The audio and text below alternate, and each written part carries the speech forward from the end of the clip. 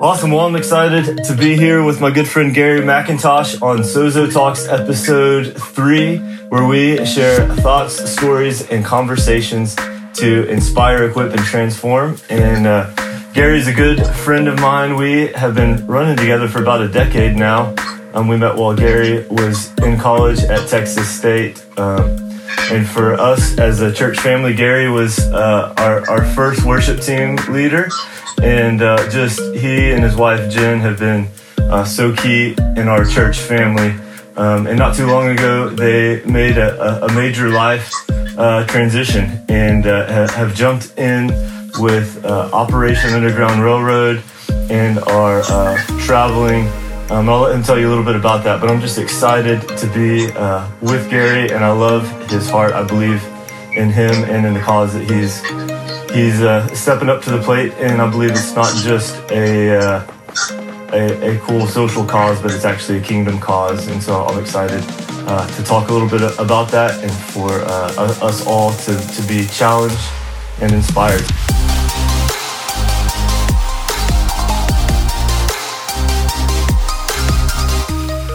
So Gary, thanks for jumping in. And yeah, man, tell us a little bit about you and what you're up to. Yeah, absolutely, man. First of all, I just want to say I've done just a couple of interviews and things like this since joining Operation Underground Railroad. And I'm really excited about this one because Sozo is our family. It just kind of feels like coming home, even though we're doing it virtually. But we love Sozo. We love this community. And I'm so excited to share this message because it's such a passion for me. It's rooted, I feel, deep in my heart. It's in my opinion, one of the most important issues of our generation. And except for recently, it just feels like it's not something that gets talked about in mainstream media.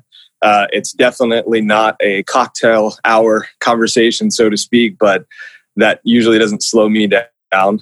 For better or for worse. But it's the issue of child sex slavery. And there's 2 million children right now around the world who are trapped in this bondage. Many of them are here in the U.S. And in the U.S., we like to say that we eradicated slavery.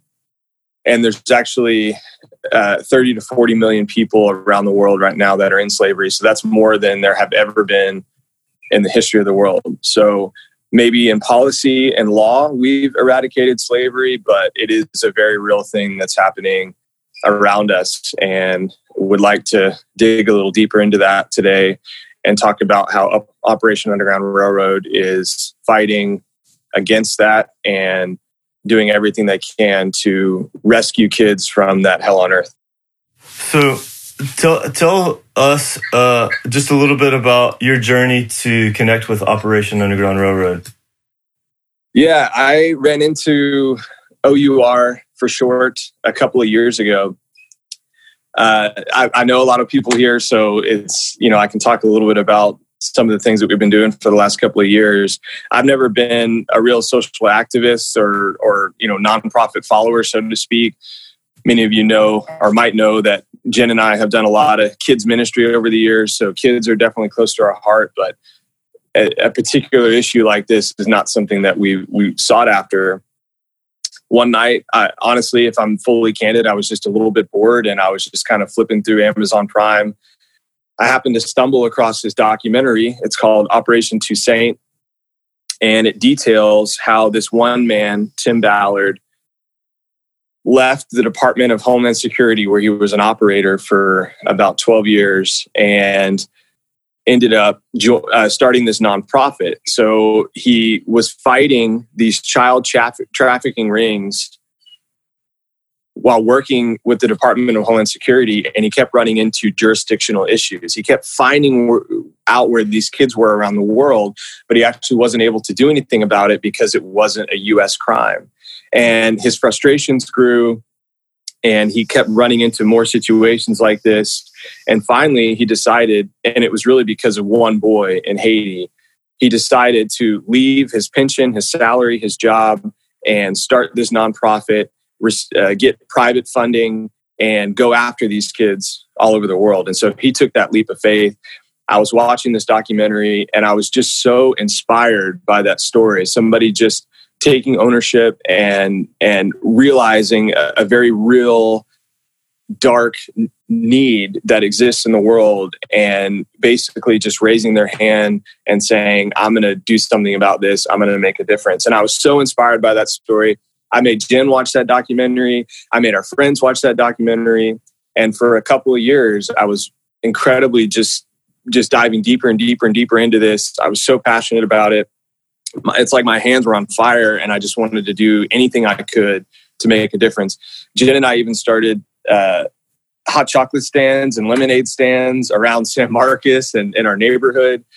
And we just wanted the opportunity to talk to people about this issue, to open their eyes. And we just felt like the majority of people sort of knew that sex slavery existed. Maybe they've heard about it happening in third world countries, especially in our circle. Really good and healthy communities tend to look at issues like that.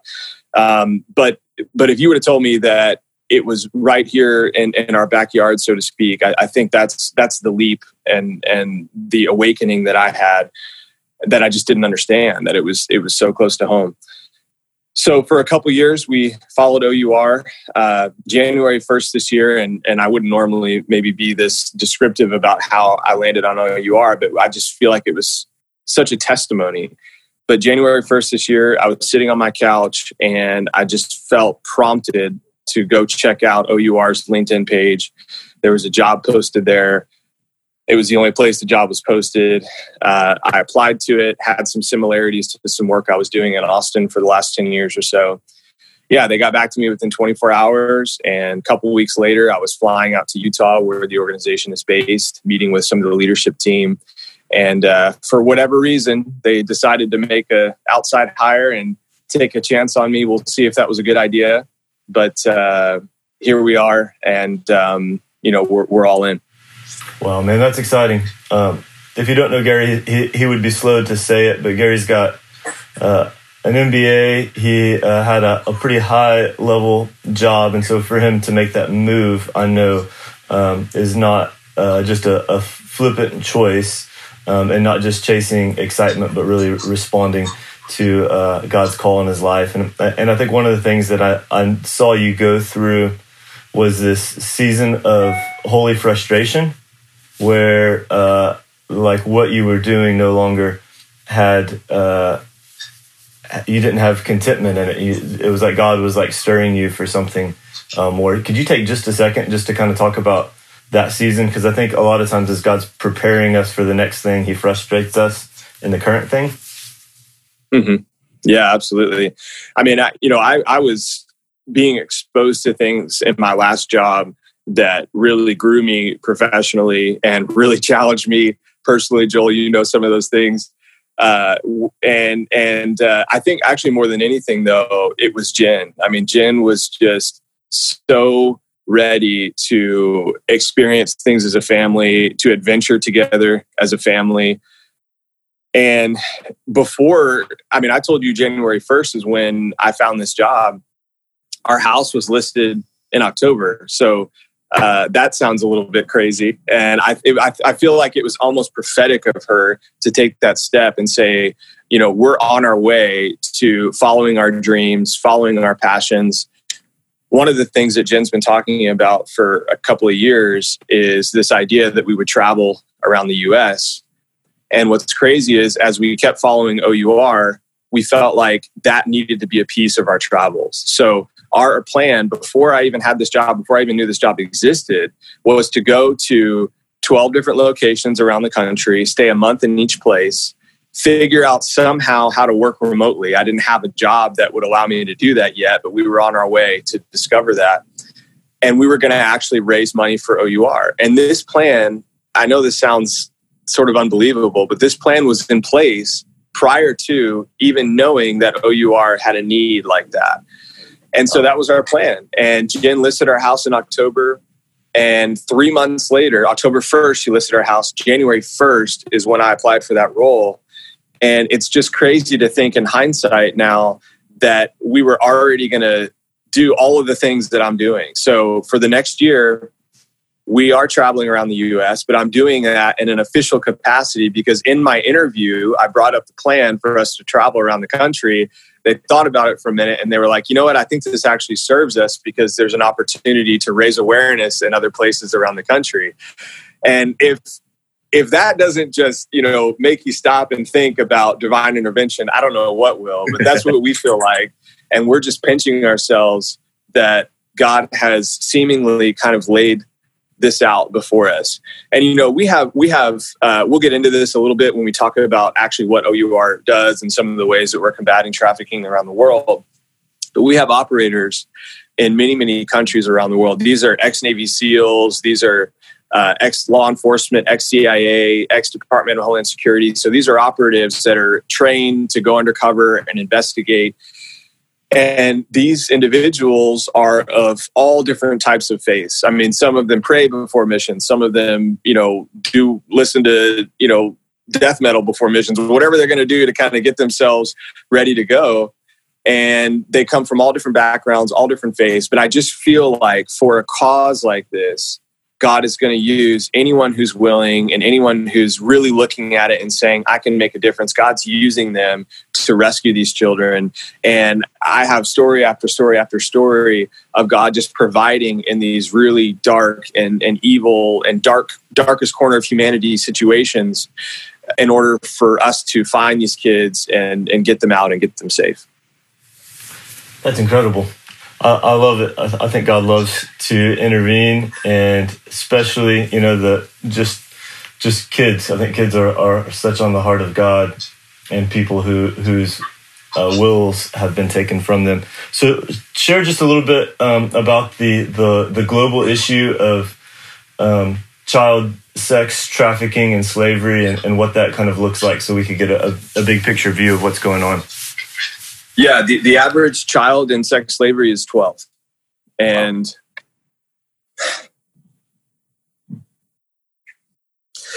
it just breaks your heart when you think about it. And, the cases that we've seen, there's no minimum age for this. And these kids they're just in hell on earth. I mean, it's a $150 billion industry. It's hard for me to even wrap my mind around the context of that. So I did a little research. If you add up Starbucks, if you add up Dell, if you add up every single NFL team, that's $150 billion in revenue. And that's how large trafficking is around the world. Wow. I mentioned earlier that there's estimated between 30 and 40 million slaves currently, right now, in the world. A quarter of them are children. There's 10 million, and they're sold for organ harvesting. They're sold for forced labor. And of course, they're sold for sex. There's an estimated 2 million. You have such a high range and disparity there, 30 to 40 million, because in many cases, this is illegal. In many countries, this is illegal. And so it's probably well underreported, these numbers. People ask us why. Why is this? It's the fastest growing criminal enterprise in the history of the world. So it's just surpassed drug trade, and it's projected to surpass. It's just past gun trade. It's projected to surpass drug trade. And people ask us why. Why is this so prevalent? Why is it growing so quickly? And the reality is you can sell a bag of cocaine once. You can sell a precious child 5 to 10 times a day for years. And that's the reality that they live in. People, powers that be, they want us to call it, child exploitation, sex with a minor. We call it child rape videos and child rape because that's what it is. There's no consent from somebody who's a minor. They don't have the opportunity to give consent. It's illegal, and it's heinous, and it's the worst that you could imagine. And so, that's what we're dealing with on a global scale. It happens right here in the U.S. A lot of people are surprised to learn that 30% of the cases that we work are actually right here in the U.S. Man, that's just heartbreaking. That's just yeah. So what do you do? What does OUR do as an organization to step into this? Yeah, so we're currently in 25 countries around the world. We're in 28 states now. We added a new state this week, thankfully. And what we do is, I mentioned earlier, we have trained operatives. They go undercover. They go into these dark corners, massage parlors, brothels, orphanages that aren't really orphanages. And they actually act like individuals who would want to participate in acts like this. So they have to act like a pedophile or act like somebody who's interested in trafficking kids. And they try to get the traffickers or the individuals who are selling these kids to conduct a transaction, right? So it's much like sort of being in that drug trafficking circle, if you've seen movies or heard stories about that. And these guys are literally putting their lives on the line day in, day out. They go in, they're unarmed. They have to act like party boys. And one thing I wanted to mention was the reason why Tim originally, and now all the guys that he's trained to do these undercover operations, the reason why they're such good bait is because they look like and act like the people who are normally going overseas to buy these kids. And if you're a white male, you fit that persona, you fit the bill. And so that's why they're such good undercover operators, because they look and act like the individuals who are normally coming over there. Well, and so what our guys do is they gather evidence. They have hidden cameras, hidden audio devices, and they're gathering all this evidence. We're a nonprofit, so we actually don't have jurisdiction to make arrests. It's really important that we partner with local law enforcement.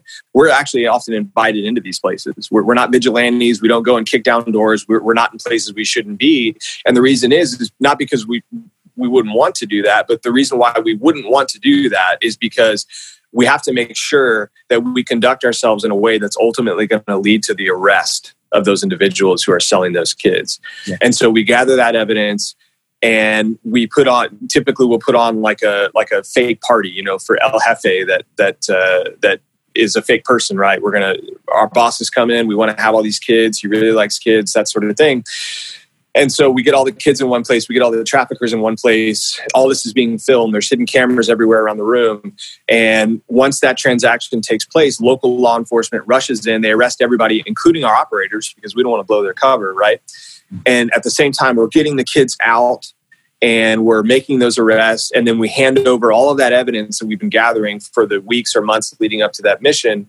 And to ensure we're part of the prosecution process as well, to ensure that those guys actually end up behind bars and we can stop the cycle from happening again. So a lot of people that know us, they know us maybe because of our rescue missions, if they've seen some of our video content, if they've seen documentaries and that sort of thing. But what people don't often know is that more than 50% of our resources and effort is focused on aftercare, because rescue is only half the mission. And we say that a child is not really rescued unless they're healed. And so, contrary to popular belief, we actually won't rescue a child until we know for certain that there is an aftercare home available to take them, and we partner with them as they grow up. We provide food, shelter, clothing, vocational skills, education opportunities, anything they need to have the life that they're entitled to have, right? Or we feel that they deserve to have as God's precious children. So we follow them, and sometimes even beyond that for business loans and things like that. We just want to do everything we can to make sure that they don't get pulled back into that lifestyle and into that world. So we liberate the children. We put them in aftercare. To date, we've rescued nearly 4,000 survivors. We've almost hit our 4,000 mark. We've rescued over 2,100 pedophiles and traffickers, and we're actually in charge of over 6,000 individuals in aftercare. Wow, that's incredible. Yeah. There you go, man. So, I think it's easy to think about this being a problem overseas and other places, but the truth is it's happening around the corner in our neighborhoods in the U.S. What does it look like in the U.S.? Yeah, so sometimes I get the question as to why law enforcement isn't doing more about this, right? And there's a myriad of reasons for that. There certainly is training for this in every law enforcement agency around the country. But the issue is that in order to, cases like this don't just normally fall in their lap. I mean, there's a lot of proactive work that has to go into this. I mean, you have to actually go into these places in order to discover this activity. It's not like, children, they don't have a voice for themselves. And we'll get into that a little bit later in this conversation, hopefully. Children don't have a voice for themselves. They're not speaking out about these crimes. Many of them don't even know that it's a crime that's being done to them. So you have to really be proactive and seek out these opportunities. And law enforcement agencies may not have the funding, they may not have the technology, they may not have the deep skill and training that our organization has, just because of the experience of our operators. And so we partner with law enforcement here in the U.S. We're donating technology to them. We're donating. This is cool. We have these electronic device detection canines. So if you think of a drug sniffing dog, it's the exact same concept. So people that want to exploit children online, with rape videos or pornographic images, they'll store these things on hard drives and thumb drives, and they'll actually hide them under their carpet or behind walls or in safes, what have you. And these dogs can actually detect where they are. And they've led to over 100 arrests themselves. They've led to like 5% of the arrests that we've made. They found the evidence that allowed us to prosecute and arrest these children. So we partner with law enforcement all over the U.S. The U.S. is the highest demand for child pornography. Wow. U.S. is the demand. It's in the top 3 for the highest destination for people to be trafficked into. And so it's happening in the U.S. It's happening across our borders. And these vulnerable kids they get taken from their homes when they arrive. Sometimes it's for false work. People get trafficked in here for the a false job ad or something like that, and when they land, their papers get taken, so they have no way to seek help from authorities. They're there illegally. They have no way to get another job or work any other sort of profession, and they're completely stuck. And that's what happens. Now, that's the trafficking situation. I think, especially in light of COVID and what's been going on, there's been a million more cases reported of predatory behavior against children online since COVID started. 1 million. Yeah, 90% increase between this year and last year during the same time period. Yeah. And this is one thing as an organization that we've been voicing about, is that there is, this isn't a political issue. This is a bipartisan issue, by the way. This is not, it's not in my personal opinion, it's a huge kingdom issue. It's a huge God issue, but it is definitely not a political issue. It's far beyond that. We need both sides of the aisle to combat this issue. But having said that, there is one group of people who do not want children to go back to school, if you know what I mean. Yeah. And it's their playground right now. It's a pedophile's playground right now, if I could be graphic and realistic about that. And so there's a huge increase in online activity, and that's another way that we partner with law enforcement. We teach them how to set up these online stings. They're acting like peers, or they're acting like what we call Johns, who would be people who are interested in having sex with children, and they are putting on investigations where we try to result in actually getting these people to come to a certain location for that purpose, and we can make the arrest. And sometimes there's kids involved. Sometimes kids are being exploited in basements or what have you, and their images are getting spread out. Their videos are getting spread out all over the internet, and we're allowed to rescue them as well through finding who these traffickers are and who these predators are. So that's another way that we're working in the U.S. to combat this issue. So there's an obvious correlation between pornography and trafficking. Would you just clarify kind of that connection and what that means? This is not based on an opinion. This is not based on a political stance or even a religious principle. This is based on the hundreds and hundreds of people that we've interviewed and investigated that want to hurt kids. 100% of traffickers are addicted to pornography. Wow. 100% of the men that rape children, they're porn addicts. 100%. Wow. We haven't come to a case where that is not true. And we're talking about hundreds of individuals that we've interviewed. And so porn creates the demand for sex with children. Now, I've gotten into these conversations on other interviews and things like that. And obviously not everybody who watches porn wants to have sex with kids. I'm not saying that, but I'm saying those that do want to have sex with kids, 100% of them is because they're porn addicts. Mm-hmm. And what happens is these individuals, they say, I'll stop at 17, I'll stop at 16, I'll stop at 15. And then before you know it, they're on a plane to some other third world country trying to have sex with kids or trying to find kids in their area to have sex with. As I mentioned before, the U.S. has the highest consumption for child pornography. So we're the demand. The other side of that is that people they're under the lie or the assumption that most of porn is consensual. And it's not. It's not. Most of porn is not consensual. It drives trafficking all over the world. People are literally taken from their homes for the specific purpose to live out of some horrific environment to make porn videos every day. And they're forced to have sex. They're abused. They're treated less than human in order to, so some exploiter can cast that on the internet and make money off of it. And there's sites out there too. I don't know if you've seen recent news on this, Joel, but parents, I just have to tell you that porn has changed. Okay, over the last decade, porn has changed. It can be found by every kid is like 3 clicks away from it. It's not hard to find. It's as graphic as you want for free. There's so many sites that you can go to, and things are posted without consent.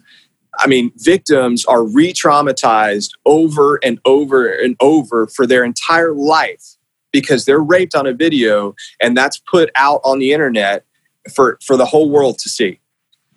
And they have to live in that reality. There's years of lawsuits if they can afford it to try to get that stuff taken down. And these sites, the sites want to make money. They do not care about consent. They do not care about rape. And they're just going to keep broadcasting that material. There are millions of child pornographic images traded online every day in the dark web. Yeah. And one of the things that OUR has worked on is proprietary software and algorithms to identify where the source of that information is coming from on the web. And that's something that we also partner with law enforcement to make sure that they have those tools and they can identify where those things are being posted on the internet. Man, that is heartbreaking. Yeah. Yes. And so porn and sex trafficking are really linked, and that's not just child pornography. That's adult pornography, and then it's also connected to prostitution, whether it's legal or illegal. Can you just speak into that for a minute? Yeah, and there are groups who advocate for legal prostitution. And again, this isn't a stance. What I can give you is what we've experienced as an organization, what we see every day as an organization. And where there's legal prostitution, where there's illegal prostitution, there are always kids. There's always kids, but they may not be out in the open. But there's always kids behind closed doors. And our operators, Tim will tell you, actually, one of the first missions that we ran was in Colombia. He was on a beach for 20 minutes in Cartagena, and he was able to get somebody to solicit him kids for sex. He was there for 20 minutes. That's how open and apparent it is. And if you know the right places to go, it's just not hard to find. And that is probably the most heartbreaking thing I've said on this call, among many. yeah, it's interrelated, and in my mind, it's so difficult to separate those things, because where we see prostitution, we also see kids. Yeah. It's just heartbreaking, devastating. It's a real issue, and I think about even the numbers of men, and actually stats would say women also, that wrestle with pornography and tend to think that it's just an innocent thing, right? Like it's that thing's already been done, that image is already posted, that whatever, and somehow don't see how all of that plays into each other. Yeah, and I think that's the message, right? I mean, that's the heart behind it, and even in my personal life, really, really having that understanding forever changed me in that regard. I mean, really having the understanding of how connected those things are, it really exposes the evil of it, right? It really exposes the evil of it. And for me, it really exposed God's heart on that issue as well. I mean, and there's science behind this. Fight the New Drug is an amazing organization that really brings these things to light. And there's so many people that struggle with pornography, and it is my deepest belief that God does not have shame for us. Mm-hmm. And Fight the New Drug really, really allows people to look at the issue without judgment, without shame, so that they can educate themselves on what is driving them. I mean, porn acts very much like a drug. I mean, the neurotransmitters involved. I mean, the dopamine hit that people get when they look at porn, it is almost identical to somebody who might be addicted to a drug, and that's why this organization is called Fight the New Drug. I mean, it's just like the enemy to take something that's meant to be holy and sacred between man and woman and pervert it and twist it and make it something that it's not. Make it something that is far away from God. And so I just encourage anyone who is stuck right now in that addiction, stuck right now in that world, to really look at what is driving that content and what is driving that demand. This is, I don't know how many encounters you've been to, Joel, and I've certainly been to a few, and it is just such a problem in every community in the U.S. And I just feel strongly that if people really looked at the issue that way, that they might have that same heart change that I've experienced in my life. Yeah. So just bottom line, what you're saying is free pornography. That click is actually a vote, a funding mechanism for trafficking. Yeah, it's the U.S. is the demand. I mean, we're the demand, and that's okay. So I think of it this way, like OUR. I mean, we're a bottom. I have to be careful about how I say this, because I don't want to put a negative connotation on it. But I mean, we're catching kids as they're falling off the waterfall. You know what I mean?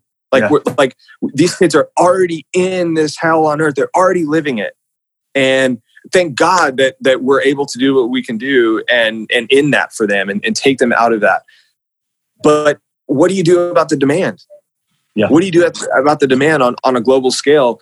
And in my mind, this is an upstream effort to actually fight for the hearts of men in the U.S.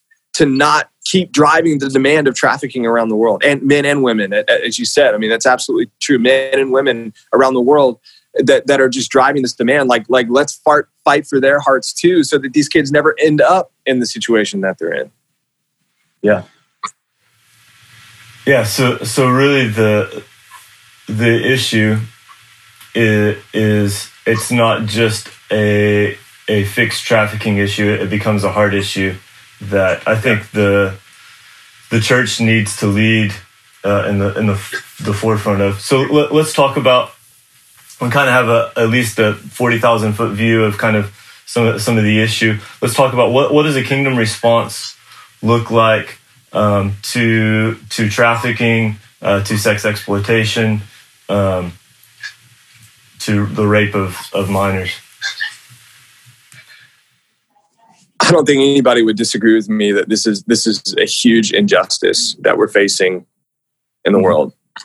And, we take a lot of parallels with the name Operation Underground Railroad. We take a lot of parallels from transatlantic slave days all the way up to the Civil War, the abolition of slavery around Abraham Lincoln, and even all the civil rights that we're even still healing from as a country right now, today. We take a lot of draws from that time because I think history, at least in our mission as an organization, history has really taught us a lot about the things that we need to focus on to raise awareness and get the word out. So one example of that is that in those days in the North, you probably would never encounter a slave. You'd never see a slave. You knew that it existed sort of in some far off place, but it wasn't really a part of your economy directly anyway. And it wasn't something that you witnessed with your own eyes. There's a lady, her name is Harriet Beecher Stowe, and she wrote a book called Uncle Tom's Cabin. Uncle Tom's Cabin was one of the first widespread publications that really sort of opened up the reality that humans were living in slavery. And it was sent everywhere. There was millions of copies published. Abraham Lincoln is actually credited at thanking Harriet Beecher Stowe for writing that book because it really opened people's eyes up to the issue. And I think that this is such a compelling issue, Joel, that if people just really sat down, and they're starting to do that. I mean, so we have seen a wave of attention on this issue, even in the last couple of weeks. I mean, I feel like this interview between you and I is so timely because people are really actually taking a look at this issue right now. And that is what drives change. That is what drives large-scale change. And that's what happened in the Civil War days, is that people started to get on board for this injustice and started to, I mean, these are regular people that risk their lives and risk their resources and risk their network to create this Underground Railroad to allow people to get free. And that's what we need for this issue now. We need regular people. We need accountants. We need doctors. We need lawyers. We need graphic artists. We need salespeople. I mean, everybody to get involved and say, I have a network. I have an influence. I have a unique skill set. What can I do to solve this problem? And so we have our operators. They don't let me do any dangerous things for good reason. I'd probably mess things up if I was ever in a situation like that. But I have some skill set that I feel like God has been preparing me for that allows me to contribute in some way to this issue. And I know that everybody else can say that too. So the kingdom response is to be the hands and feet of Jesus and to take ownership of your network and your influence and creating awareness in those places. These are God's precious children. We can't ignore this. We can't overlook it. It's all around us. And we have to be the hands and feet of Jesus in order to change the trajectory in the way that it's currently going. Exactly. Yep. Brilliantly said. So I think one of the issues is, I think it's the temptation is to try to fix an external problem that's really an internal problem also. And so Jesus said that he came to set the captives free and proclaim release for prisoners. And so how that is actually not just an out there issue, but it's also an issue in my own heart, whether it's an issue of apathy or actually recognizing maybe where addiction to pornography actually plays into it, and that it's also something that I don't just look inside, but it seems to me like a lot of the starting place is an internal starting place before I try to fix the problem out there. Yeah, absolutely, and I think that's part of ownership, right? It's really reflecting and trying to identify, am I contributing to this problem in any way? And if I am, let me stop doing that. And then the second step is, what can I do to help others go on that journey as well? And what can I do to be proactive about the issue in my community. So, well, I think for me as a pastor, one of the things that I get fired up about in this conversation, I want to see people activated to be a hands and feet part of the solution, but to see especially men, but women also set free from that addiction to pornography, because I believe Jesus has that for people. I believe that the power of the cross of Jesus and his resurrection mean that I don't have to stay stuck. And if we can start to help people get whole in that area, then we start shutting down the flow that leads to the waterfall that kids are falling off of. Yeah, absolutely. So what does it look like for those who are listening to get involved in what OUR is doing? How can we join your efforts? So our founder, Tim Ballard, has been saying for a couple of years that he'll come home from these operations, and our operators will come home from these operations and see some of the things that get, mainstream media attention and are on the headlines. And it's just such a dichotomy from the world that they're coming from, and the things that they're seeing, and they're asking themselves, why is this not something that everyone wants to talk about and stop, and come together on? And for whatever reason, this Wayfair conspiracy and Epstein and Maxwell, all of these things that are getting a little bit of media attention right now, people are just sort of starting to really look at this issue in a way that we've been praying for and hoping for many, many years. And so with different demonstrations and protests we all know happening over the last few months, we decided that, we wanted to raise a voice for vulnerable children around the world that can't take the streets and speak up for the injustices that are happening to them. So we started a campaign. It's called Rise Up. Right now, you can find more information at ourrescue.org/rise up. And July 30th is World Day Against Trafficking in Persons. And all over the country and even internationally, we have pockets of individuals who are leading peaceful demonstrations, socially distanced demonstrations. And there's actually one happening in Austin on July 30th. It's taking place near the Capitol in Austin. It's from 5 to 7 p.m. I'm actually going to be there with my family. And all we're doing is we're just promoting awareness that there are children right now who are in slavery and they need help. They need resources. They need funding. We need things as an organization to continue to expand into other countries and continue to expand into other states here in the U.S.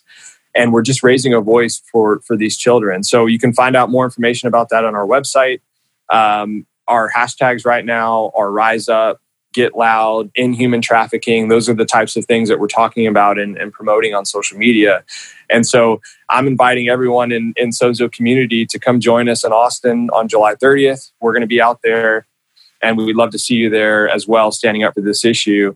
Outside of that, you can go to our website as well. And we love our Abolitionist Club. Our abolitionists give monthly donations to the organization, $1 a month, up to thousands of dollars a month, whatever your capacity is, whatever your heart's telling you to do. I encourage you to join that club. They actually fund almost 40% of all the missions that we run, our recurring donors. So we love that group, and they provide so much for us as an organization. We call it a small army. We also have we have different ways for individuals to get involved. I alluded to this earlier, but whatever skill set you have, whether it's marketing or graphic design, we always have projects that are popping up that we need assistance with. And it's a way for us to invite people into this mission with us and join the fight with us. What did you call that? I think you cut out on that part. Our OUR volunteer group. Okay, awesome. Yeah, and you can. There's two steps to that. So we have some training on our website that is called Know the Signs. And our leadership is actually going to walk you through how to spot trafficking in your area, what to do about it, what resources are available to you to step into that issue. And then once you complete that training, you can actually apply to be an official volunteer of OUR. And that leads to all those opportunities I mentioned. Awesome. Man, Gary, I so appreciate your time and your work and look forward to watching how God uses you and what it looks like to run together, because I believe this is one of the greatest issues of our day, and it demands a kingdom response. I don't think that we can pass on the other side of the road and pretend like it's not happening. Yeah, really appreciate this opportunity, Joel. Thank you, sir. Thank you for your time.